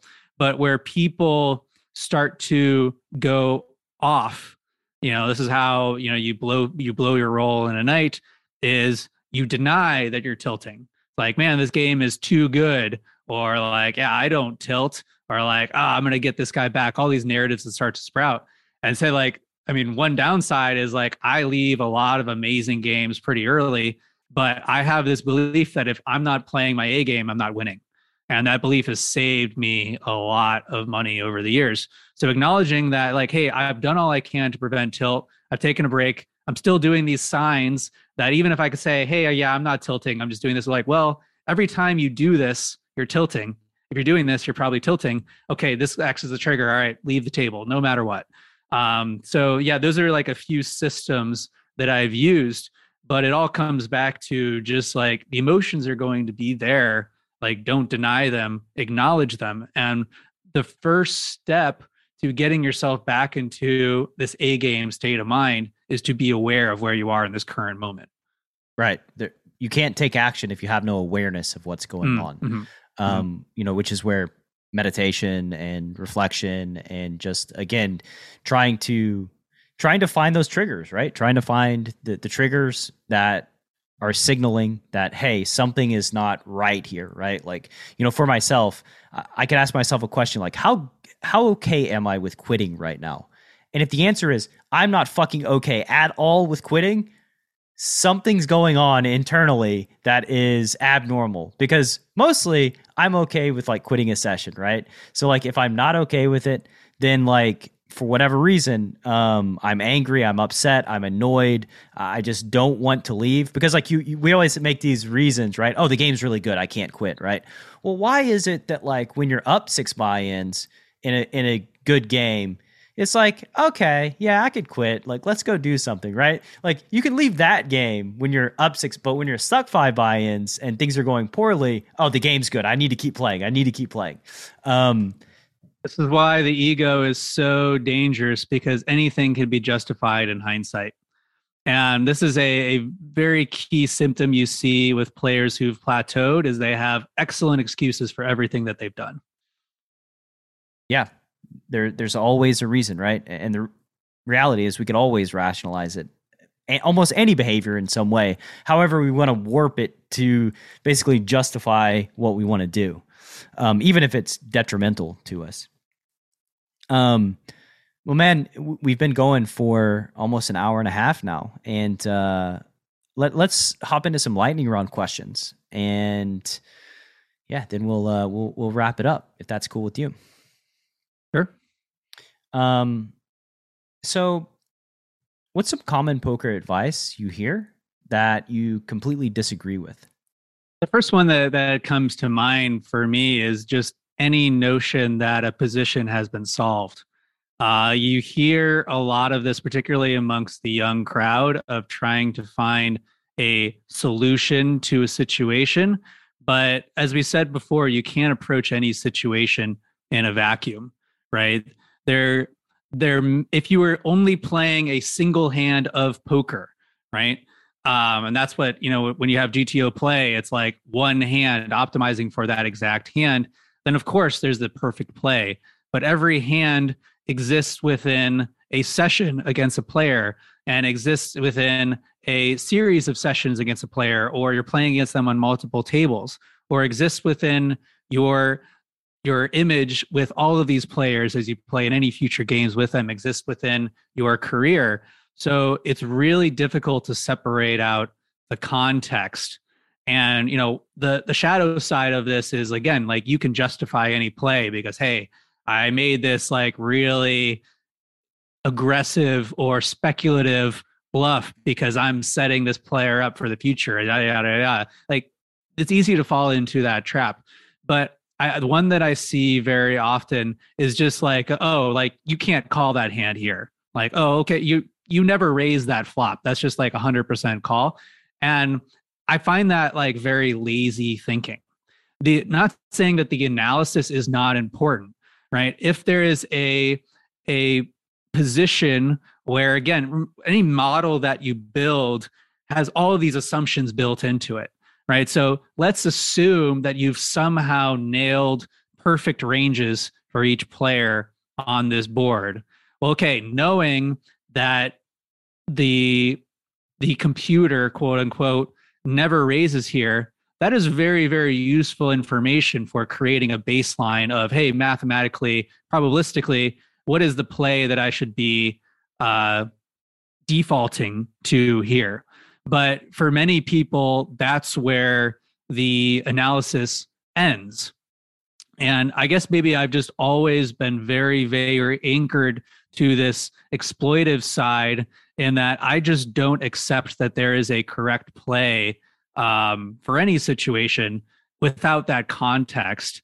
I'm always thinking about, like, what is the correct play to make against this player in this moment, while taking into account, if I make this play, like, how does that change the future landscape against this set of players? Again, like, something that, like, you can't go really, really deep into this while the clock is on you, but I'm always trying to practice this level of analysis, at least intuitively, of like, what else is going on and what are the secondary, tertiary effects of what I'm doing here. So yeah, I think that's a really common one, to see poker as just reading this 10,000 page book over and over again, trying to memorize it, and not thinking about, well, what is the opportunity that's in front of me right now? What is the thing that's not being incorporated into this default model? Right. And what's interesting, so it's a piece of information. It's a piece of the puzzle, right? The solve is a piece of the puzzle, but it is not the full puzzle. And if you think that it is the full puzzle, you're out of your mind. Like, there are other data points that in specific situations you ought to prioritize above that one piece of the puzzle, right? Like it's just it boggles my mind that like you can play poker, right? You based on whatever's happening in your environment. You know, people say I have an A game and a B game and a C game and a D game, right? Well, how do you know what game your opponent is on while you're deploying this specific strategy? And then if you change the inputs from somebody, assuming they're playing on their A game and they're playing on their C game instead, how will that affect the solve? Because here's a big hint. It's going to fundamentally fuck that solve up. Like it's going to change it dramatically. And so like if you just turn that off, your ability to analyze data points in real time so that they affect, the baseline strategy, you just don't have hope. Like it's not, you're not going to make it in poker over the long run. And plus that's not even that fun. Like it's not even like a good experience, right? Part of poker is problem solving, prioritizing different data points, making good decisions, and then kind of seeing how you do. Like at least in my experience, that's part of the fun. And so that engaging of curiosity, that further exploration beyond the simple solve that you did is just, to me, that's what makes poker an enjoyable experience for the past however long I've been in this world, almost 20 years now, you know? There's so much there. What came up for me is just there are so many assumptions behind the decision which are unacknowledged and thus are sort of treated as fact. A common trap that a lot of players fall into is assuming that other players see the situation in the same way that they would. It's like, well, I would never raise here, so this player would never raise here. Like it's obvious that this is not correct, so I just don't consider that as a possibility. And this empathy, I think, is really important. And when this kind of blows people's minds outside of the poker world when I talk about empathy in online poker, but there's a person on the other side of the screen with feelings and drives, and they are experiencing something in this moment, and it's possible to empathize with that and understand where they're coming from and what they're optimizing for. So assume, like, just kind of taking that all out of the equation is going to make the math very clean, but it's not going to have the result that you want. Absolutely. You know, I had Tom Schneider on the podcast recently, and he said something. So like you have your like optimal pre-flop raises, right? Like you have all your ranges, like all the hands that you're supposed to raise with. And now imagine that you're in this situation, right? Like you're in the cutoff, you know what your raising range is. And so that's what it is, right? But what if you notice that the button and the small blind have pre-folded, right? Before it's their action. They've looked at their cards and their hand's already in the muck, right? Like, should that change your opening strategy? Of course it should change your opening strategy. Not using that to affect your optimal decision is just stupid. It just doesn't make sense. It's just leaving money on the table and not playing at the level that you're capable of. So yeah, I think your analysis that it's lazy is like so spot on, because it's incredibly lazy because there's always so much information. You mentioned like the different environments, how to play well in this specific game that I'm in. You know, I talk about that with my students, and I call it different table configurations, right? So like each game is a very fluid ecosystem where guys are getting up and sitting down. And if, some like extremely tough, aggressive player sits down on your direct left, that's going to change your strategy. It will.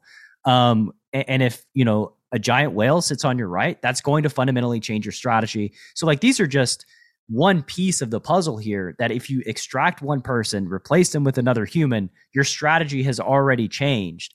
And it's just something that, like, yeah, as poker players, you just have to embrace problem solving and figuring things out on the fly with the information that's in front of you.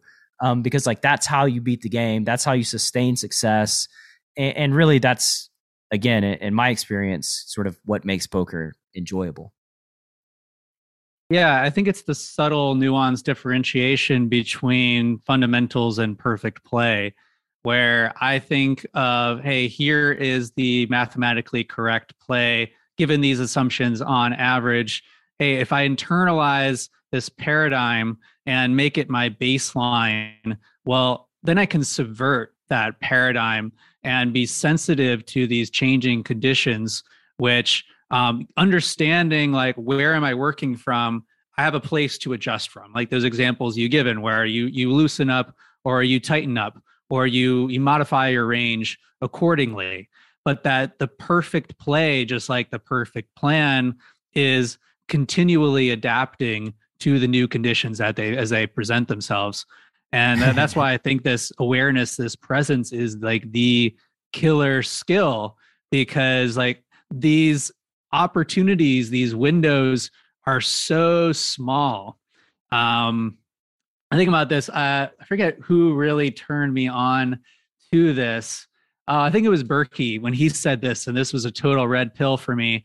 When my background is like 36 tabling. I didn't do that at the highest levels. Like when I was playing 25, 50 or 50, 100, I was playing like 8 to 12. But still, like I'm used to getting like a new hand every second, right? 1,000 hands an hour. And, as I start to play on like live stream games, for example, these are games that you get like 100 hands. And Berkey is like, my window to exploit these players is so small. I'm given situations which are so suboptimal, and but I need to find a way to like take advantage of every single hand because I only have 100 of them. And that really drove home as like, man, it's like there is so much nuance and opportunity for finding these small pockets of edge, like if you're willing to stray away from the optimal. But if you're waiting for the perfect opportunity, you're always going to be waiting. So especially it's like that's something I'm thinking a lot about, is like completely changing my strategy for like every hand. Doesn't mean I like do anything crazy, but like every hand I have to at least be thinking about like, what is this context going on here? Like what is this changing dynamic, and like how do I adjust to it like for this hand? Absolutely. I mean, my opinion, I think Berkey's one of the more underrated poker minds in the game. People like to try to dunk on Berkey, but like Berkey is an extremely intelligent, thoughtful dude that I'm always impressed with when I see him play live poker, and just some of the things that he does that other people are just unwilling to do. He always shows up with intensity, prepared, and he always goes for it. And like, as a professional, these are things like it's rare that I'm impressed by watching other professionals play poker, and Berkey just always seems to impress me. If you see yourself dunking on another player, this should be a signal that you are being lazy. It's very, very easy to be an armchair quarterback from the sidelines and find fault with someone else's play. But think of this as an opportunity to discover something that you might not have thought about, and getting away from this dichotomy of correct play and bad play. Instead, like someone like Berkey or whoever, it could be the guy in your game who you're just licking your chops when he sits down.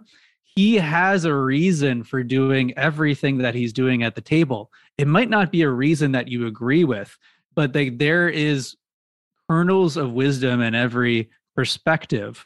So looking at that as seeing a very unconventional play rather than just disagreeing with it and dismissing it, like seeing it as an opportunity to see this familiar situation from an unfamiliar lens. Absolutely. And like, I'm sure anybody that has heard Berkey speak obviously knows that he's extremely intelligent guy, right? Like very intelligent. So maybe a better question is like, what did Berkey know here? Or what was Berkey thinking? What data point did he prioritize in this situation that caused him to do something that I just couldn't ever consider, right? Like you can reverse engineer it. You can't hide the decision that people like when they play on a live stream, Garrett can't hide the decisions that he's making, right? So it's an opportunity to just reverse engineer and try to figure out like, oh, what must he have been thinking here? Whether, the end result was like good or bad. And yeah, my final thought here on the whole, GTO thing is like GTO stands for game theory optimal, right? And you have to bear in mind that it's based on inputs. And like, if you were to change an input to this player folds 100% of the time in the solver, guess what? The output will be to bluff 100% of the time, right? So like that's something that like you just have to hold true, that like solvers are, you input information, it's going to spit out an output. You change the inputs, the output's going to change, and that's just how it is. And as poker players, your goal is to be the solver, recognize how different inputs affect the outputs so that you can be calibrating in real time and just making better decisions than you otherwise would. All right. I'm off my off my rant there. All right, back to the lightning round questions. Not so lightning-y. If you could gift all poker players one book to read, and it doesn't have to be about poker, and preferably not about poker, what book would you give them and why? Well, my first response is probably going to be an obvious one. It would be, I really like The Mind Illuminated. Think of it as like a step-by-step guide to enlightenment, however you define that, and really kind of lays out not only like the case, scientific and existential, but the process of being a meditator and someone who is more aware and present in the world. So I really enjoy that, and I've really, that not only has meditation been a huge boon for me in terms of my performance personally and professionally, but it's also brought a lot of meaning and perspective to my life. So that's a really good entry point.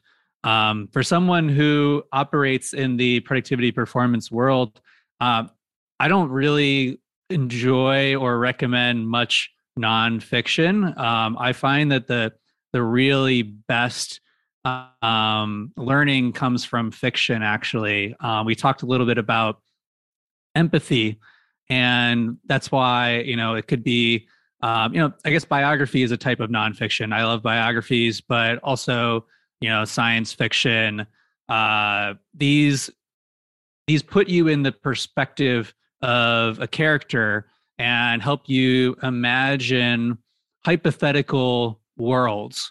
And I think these are really, not only is just like, it's really fun to learn and to think about like what the future of humanity could look like, or how did this person who went to have an outlier outcome, like what were the steps that they took? Obviously, there's a lot of direct application that we can have to our life, but just this practice of putting yourself in the body of another human and embodying their way of seeing and thinking for a little while, I think is a really useful lens for a poker player. So yeah, that would be kind of the secondary recommendation, is to read more fiction.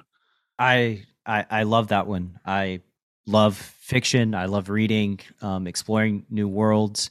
I'm pretty sure, don't quote me on this, but I'm pretty sure there's been research done on how reading fiction affects the brain and how building a world in your mind is just really good.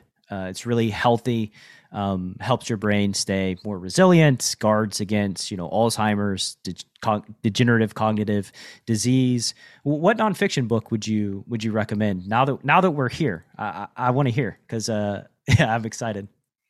Nonfiction? Yeah, nonfiction. Or no, fiction. Sorry. Oh, okay. Yeah. Well, I would say the nonfiction book that I recommend the most, it's called The Goal, and it's about theory of constraints. It'd be very particularly interesting to anyone who's of an entrepreneurial proclivity out there, but it's essentially about process optimization and identifying your bottleneck. And, one of the red pill moments from The Goal is that the majority of things that we do in life are wasted. And the key to life is figuring out what the things we do that don't have any impact whatsoever. So that's a really good nonfiction recommendation that I give out a lot. Let's see, biography. Fiction. Love I need fiction, Chris. Fiction. Yeah, I want the Fiction. fiction. Okay.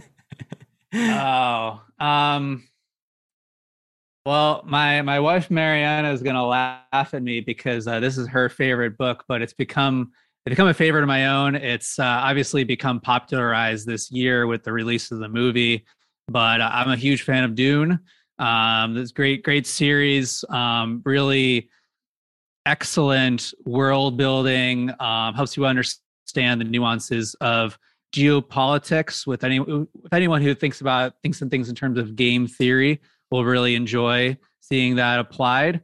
But it's a very interesting book about the things that occur inside of people's heads and how their vision, their lenses of seeing the world have very interesting second order effects that multiply, that get leveraged.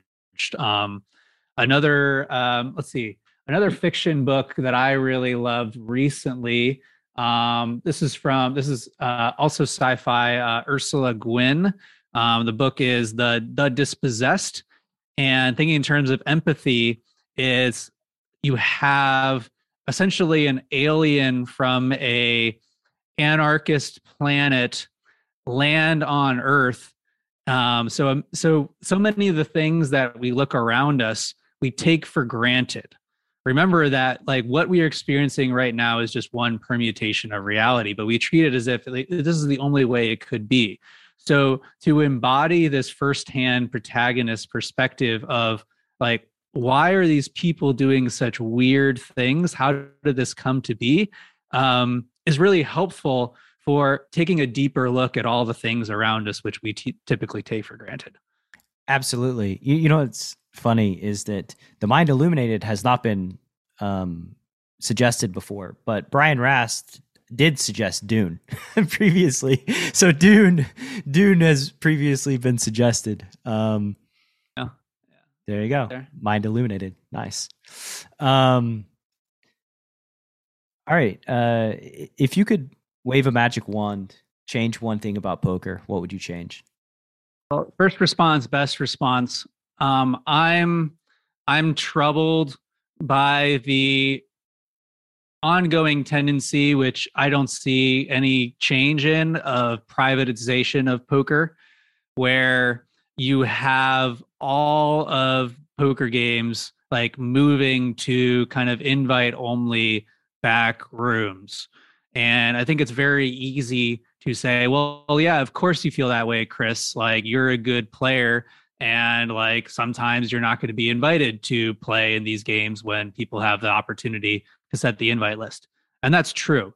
But I also think that there's a lot of safety and centralization in playing a game that is out in the open. Everyone knows the rules.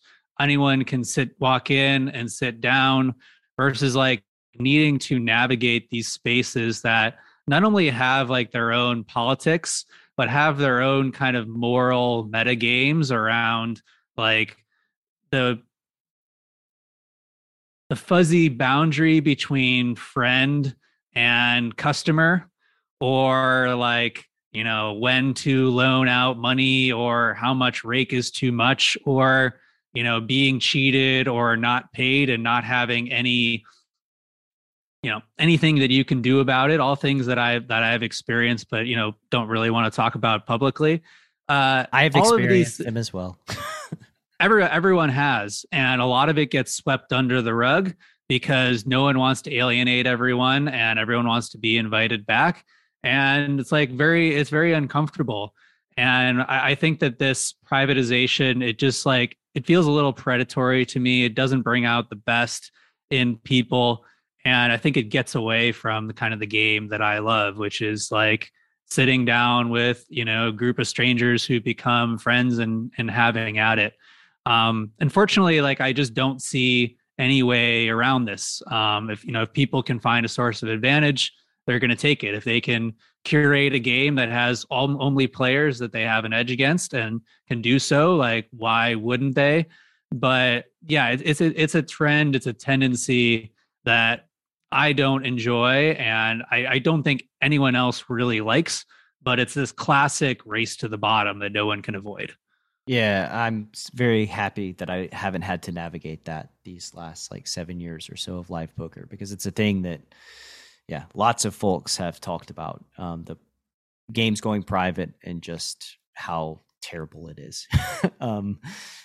So moving on, if you could put up a billboard, every poker player's got to drive past on the way to their private game or their public game, just to the card room.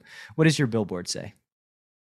Well, my first response was just breathe, but I'm guessing someone has already said that. So I'm trying to think of something more creative. That's a good guess. I would say, what are you feeling in this moment? Is a good one. Just trying to catalyze awareness of what's going on rather than, making the same drive you made a million times and just, counting down the minutes till you can sit down and start stacking chips. To really like turn this liminal space of a commute into an opportunity for depth and reflection by coming into the present moment. I think that would be a cool one. What about like awareness is power? That one just came to me. Awareness is power is great. One more is like, why are you doing what you're doing? This doesn't necessarily need to be existential. It's like, why are you driving to this casino to play a game of poker? But just like, there are reasons behind everything that we do, even if sometimes they're invisible to us. And uncovering what we're trying to accomplish, what we're optimizing for, sometimes can uncover a more direct path, or at least illuminate a little bit more about what we value, what we're trying to do. So yeah, I mean, it's like start with asking yourself why. Why are you doing what you're doing? Why am I in Detroit in the wintertime playing poker indoors, right? And if you don't have a really good reason, it's a pretty good signal that, hey, maybe this default, what you're doing is not the thing that you could be doing. I talk a lot about decision making, especially when I work with investors. And one of the keys to making good decisions, I think this applies to poker as well, is not thinking about things in A or B terms. Like, should I bet or should I check? Should I bluff or should I check back? That there's usually a middle path that's somewhere between the two options. And it begins with, all right, what are the options that I haven't even considered? Like, let's have some really ridiculous ones. You mentioned like, okay, I'm sitting in Detroit and I'm like, hey, I'm sitting in Detroit. This must be what I wanted to do. And it wasn't until I was like, hey, I can move into a mansion with some of my best friends in LA and just go to town. I was like, oh yeah, well, that sounds way better. So if I would have gotten there a lot sooner, if instead of just taking my current situation for granted, I just drummed up a bunch of imaginary, possibly terrible scenarios, but through these bad ideas, eventually a good idea might emerge. Right. And here's some free coaching for the listener too. Most of the mistakes that are uncovered in private coaching session are because my student didn't even have awareness of a possible door. Like they didn't even see a specific door as even a possibility, which created the blind spot. And that's like the lowest hanging fruit things to rectify is like, oh, yeah, there's a door here. You didn't see it. Like, oh, you could have raised the river. You just didn't even consider that as like a possibility, right? One of the Jedi tricks of being a good coach, which I think a lot about, obviously I've been a coach in some form for over a decade, is disrupting someone's reference point, pushing them away from their place of certainty. And one way to do this is just to introduce a alternative action they could have taken at some point in the hand, as if it's just like an obvious thing that they should have seen and done. And sometimes it's something that's actually not very bad. And a lot of time, not very good, sorry. And you'll start to see them like start to justify. It's like, oh man, how did I miss that? I could have done that. And it just illuminates, hey, the thing that you did was one path of many. And whether it was the right path or not all depends on the context, depends upon the reasoning that you had. as you said before, any choice can be justified. We can generate excuses for anything. But if you understand why you're doing what you're doing, that will uncover those underlying assumptions. So that's always like a very helpful exercise. Is like, okay, you play this hand in this way. You bet half pot. Okay, well, what if you bet 3x pot on the turn? What if you bet 1/4 pot on the turn? You know, how does that affect the player's range? What do you do on the river? And it starts to you have a lot of these leverage points in a hand. It starts to reveal how one choice earlier in the hand leads to very different situations later in the hand. And if you become comfortable with these different plays, these different bet sizes, then you're less likely to fall upon this crutch of like, this is how I play in this situation. This is the perfect play. This is what the solver tells me. And more like, I'm comfortable playing this hand in a number of ways. Which hand is optimal for the situation that I'm in right now? Yeah. And then when you get smashed by the 3x river overbet, you actually have studied and thought about the situation, and you're much better able to navigate it because it's not just something out of the blue that just happened to you that is totally unexpected and blindsided you, right? Like you also become more resilient and able to deal with the unexpected things that always happen when you sit down at a poker table. What's a project you're working on that's near and dear to your heart? Well, I spend most of my time thinking about what I'm doing at Forcing Function. I just started the third cohort of a group coaching program that I do called Team Performance Training.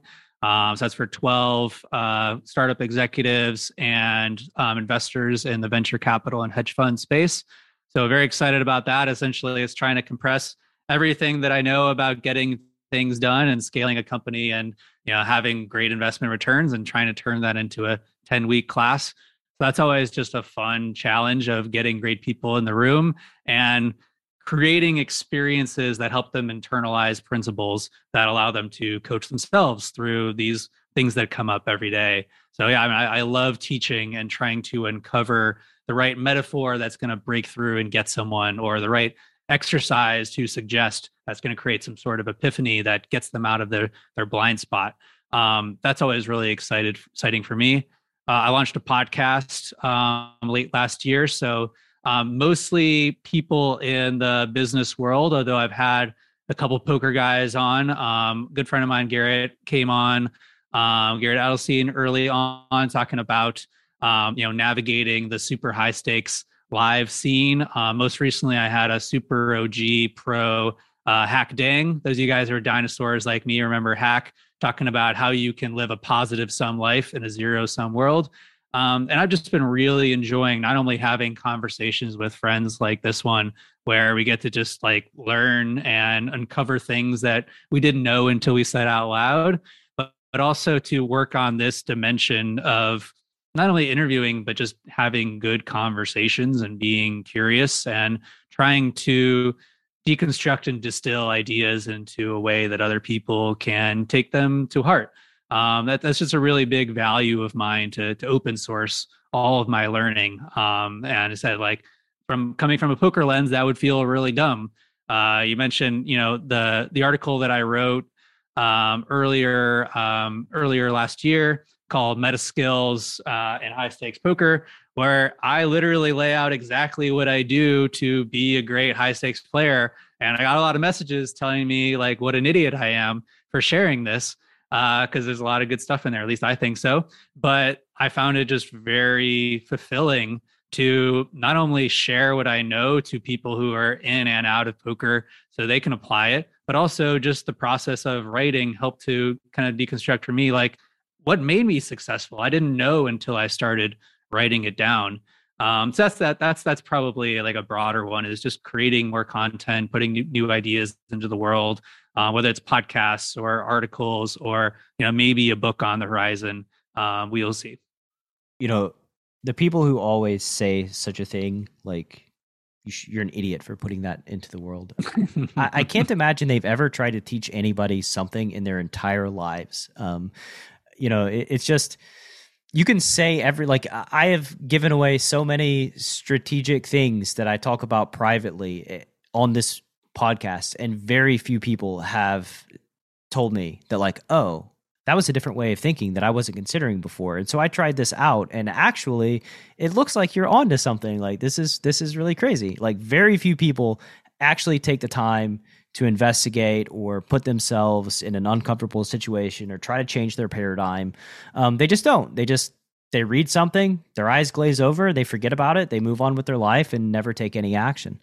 And yeah, like going back to the teaching and being excited about sharing information and transferring knowledge to these guys. I mean, that's just a new problem, right? Poker is one problem to solve, and then teaching people in a way that resonates with them. It gets stuck in their long-term memory so they can access it and use it ongoing into the future is not a simple problem. It's quite a difficult problem. Yeah. And also, final thing here, the podcast situation, having great conversations. I release a lot of podcast episodes. And sometimes with starting a coaching for profit situation, growing my business, selling courses, learning how to copyright, learning how to be a better teacher. Oh, and also like being an okay husband at the same time and raising children, right? I feel overwhelmed. I have an internal dialogue of like, do I want to keep doing these projects? And the podcast is one that I do have that dialogue. And what keeps me in the game is the feeling that I have right now after having great conversations with very interesting human beings. It's just an experience that I can't, I don't take it for granted, and it's really an honor. And so I think for now, we're going to end the show, and I'm going to go throughout the rest of my day with a feeling of excitement and energy, having had this conversation. And that's why I do the show. And that's why it's not really work for me. It's why I look forward to it, and I'm able to, crank out as many episodes as I do. What more can you ask for? We talked about fun and curiosity. If something feels like a struggle, that's probably a good sign that something is wrong. If something is taking a lot of energy, that's your body telling you that you aren't living in alignment. So I always just try to come back to, what makes me feel alive, what gets me really excited to jump out of bed in the morning. And if I don't feel alive, if I don't feel excited to get out of bed in the morning, what's going on? Let's work with that. I think that a lot of success in life comes from commitment, and commitment can be challenging because we don't want to put ourselves into something and fail, or put ourselves into something and feel like it doesn't work out. We wasted our time, or, hey, we did that thing and it wasn't actually what we wanted to do.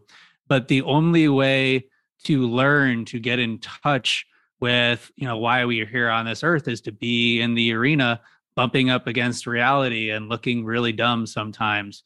So I always just try to find ways that I can comfortably commit to something. I think in my more exploratory years, I was completely paralyzed with the realization that I could literally do anything. Like, I feel I seriously could do anything. And that, like, oh, well, what a great responsibility to like have to decide the perfect thing to do. Well, no, just like pick one thing and pick a length of time to commit to it. That's what I refer to as like experimental period. It's something that's made a huge impact in my life. Say you commit to it for a month, or you commit to it for 90 days, you commit to it for a week. Time period doesn't matter, but like commit and then see what happens. And the nice thing is that it removes a lot of this day-to-day, like, am I doing the thing that I should be doing? Knowing at the end of this period, you could say, hey, if that went well, you can always double down, right? You're enjoying the podcast, great. Have more guests on, like, go deeper into the art, to the craft, like trust that you feel alive, you feel you're optimizing for interestingness. Go after that. You pick the wrong thing or it doesn't resonate. Well, cool. That's not a failure. That's just an unexpected outcome, right? The only way to fail in life is to pay tuition for the same mistake over and over again.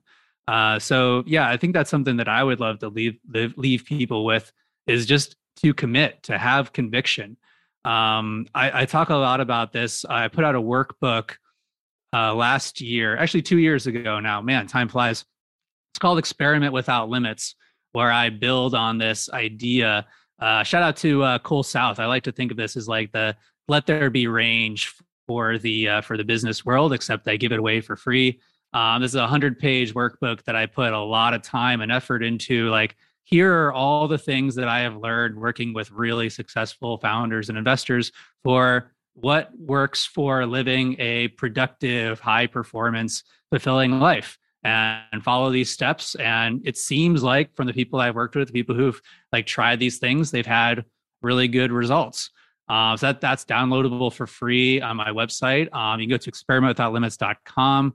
My company is at forcingfunction.com. If you're an executive investor and want to learn more, I would encourage you to go there and check it out. Lots of free things that you can read and learn more and apply to your own life.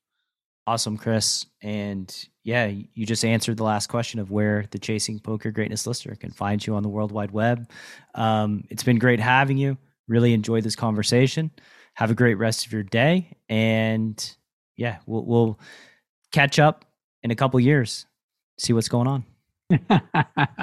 I hope sooner than that. But yeah, man, things are going to be really wild in a few years. I have no idea what we'll be talking about, but I'm sure it'll be very interesting. I'm completely honored by the opportunity. Thanks for the platform. Thanks for doing what you do, for having a wonderful conversation. And yeah, carry that inspiration through to the rest of your day. Thanks for listening to Chasing Poker Greatness. You can subscribe on Apple Podcasts or on your favorite podcast app.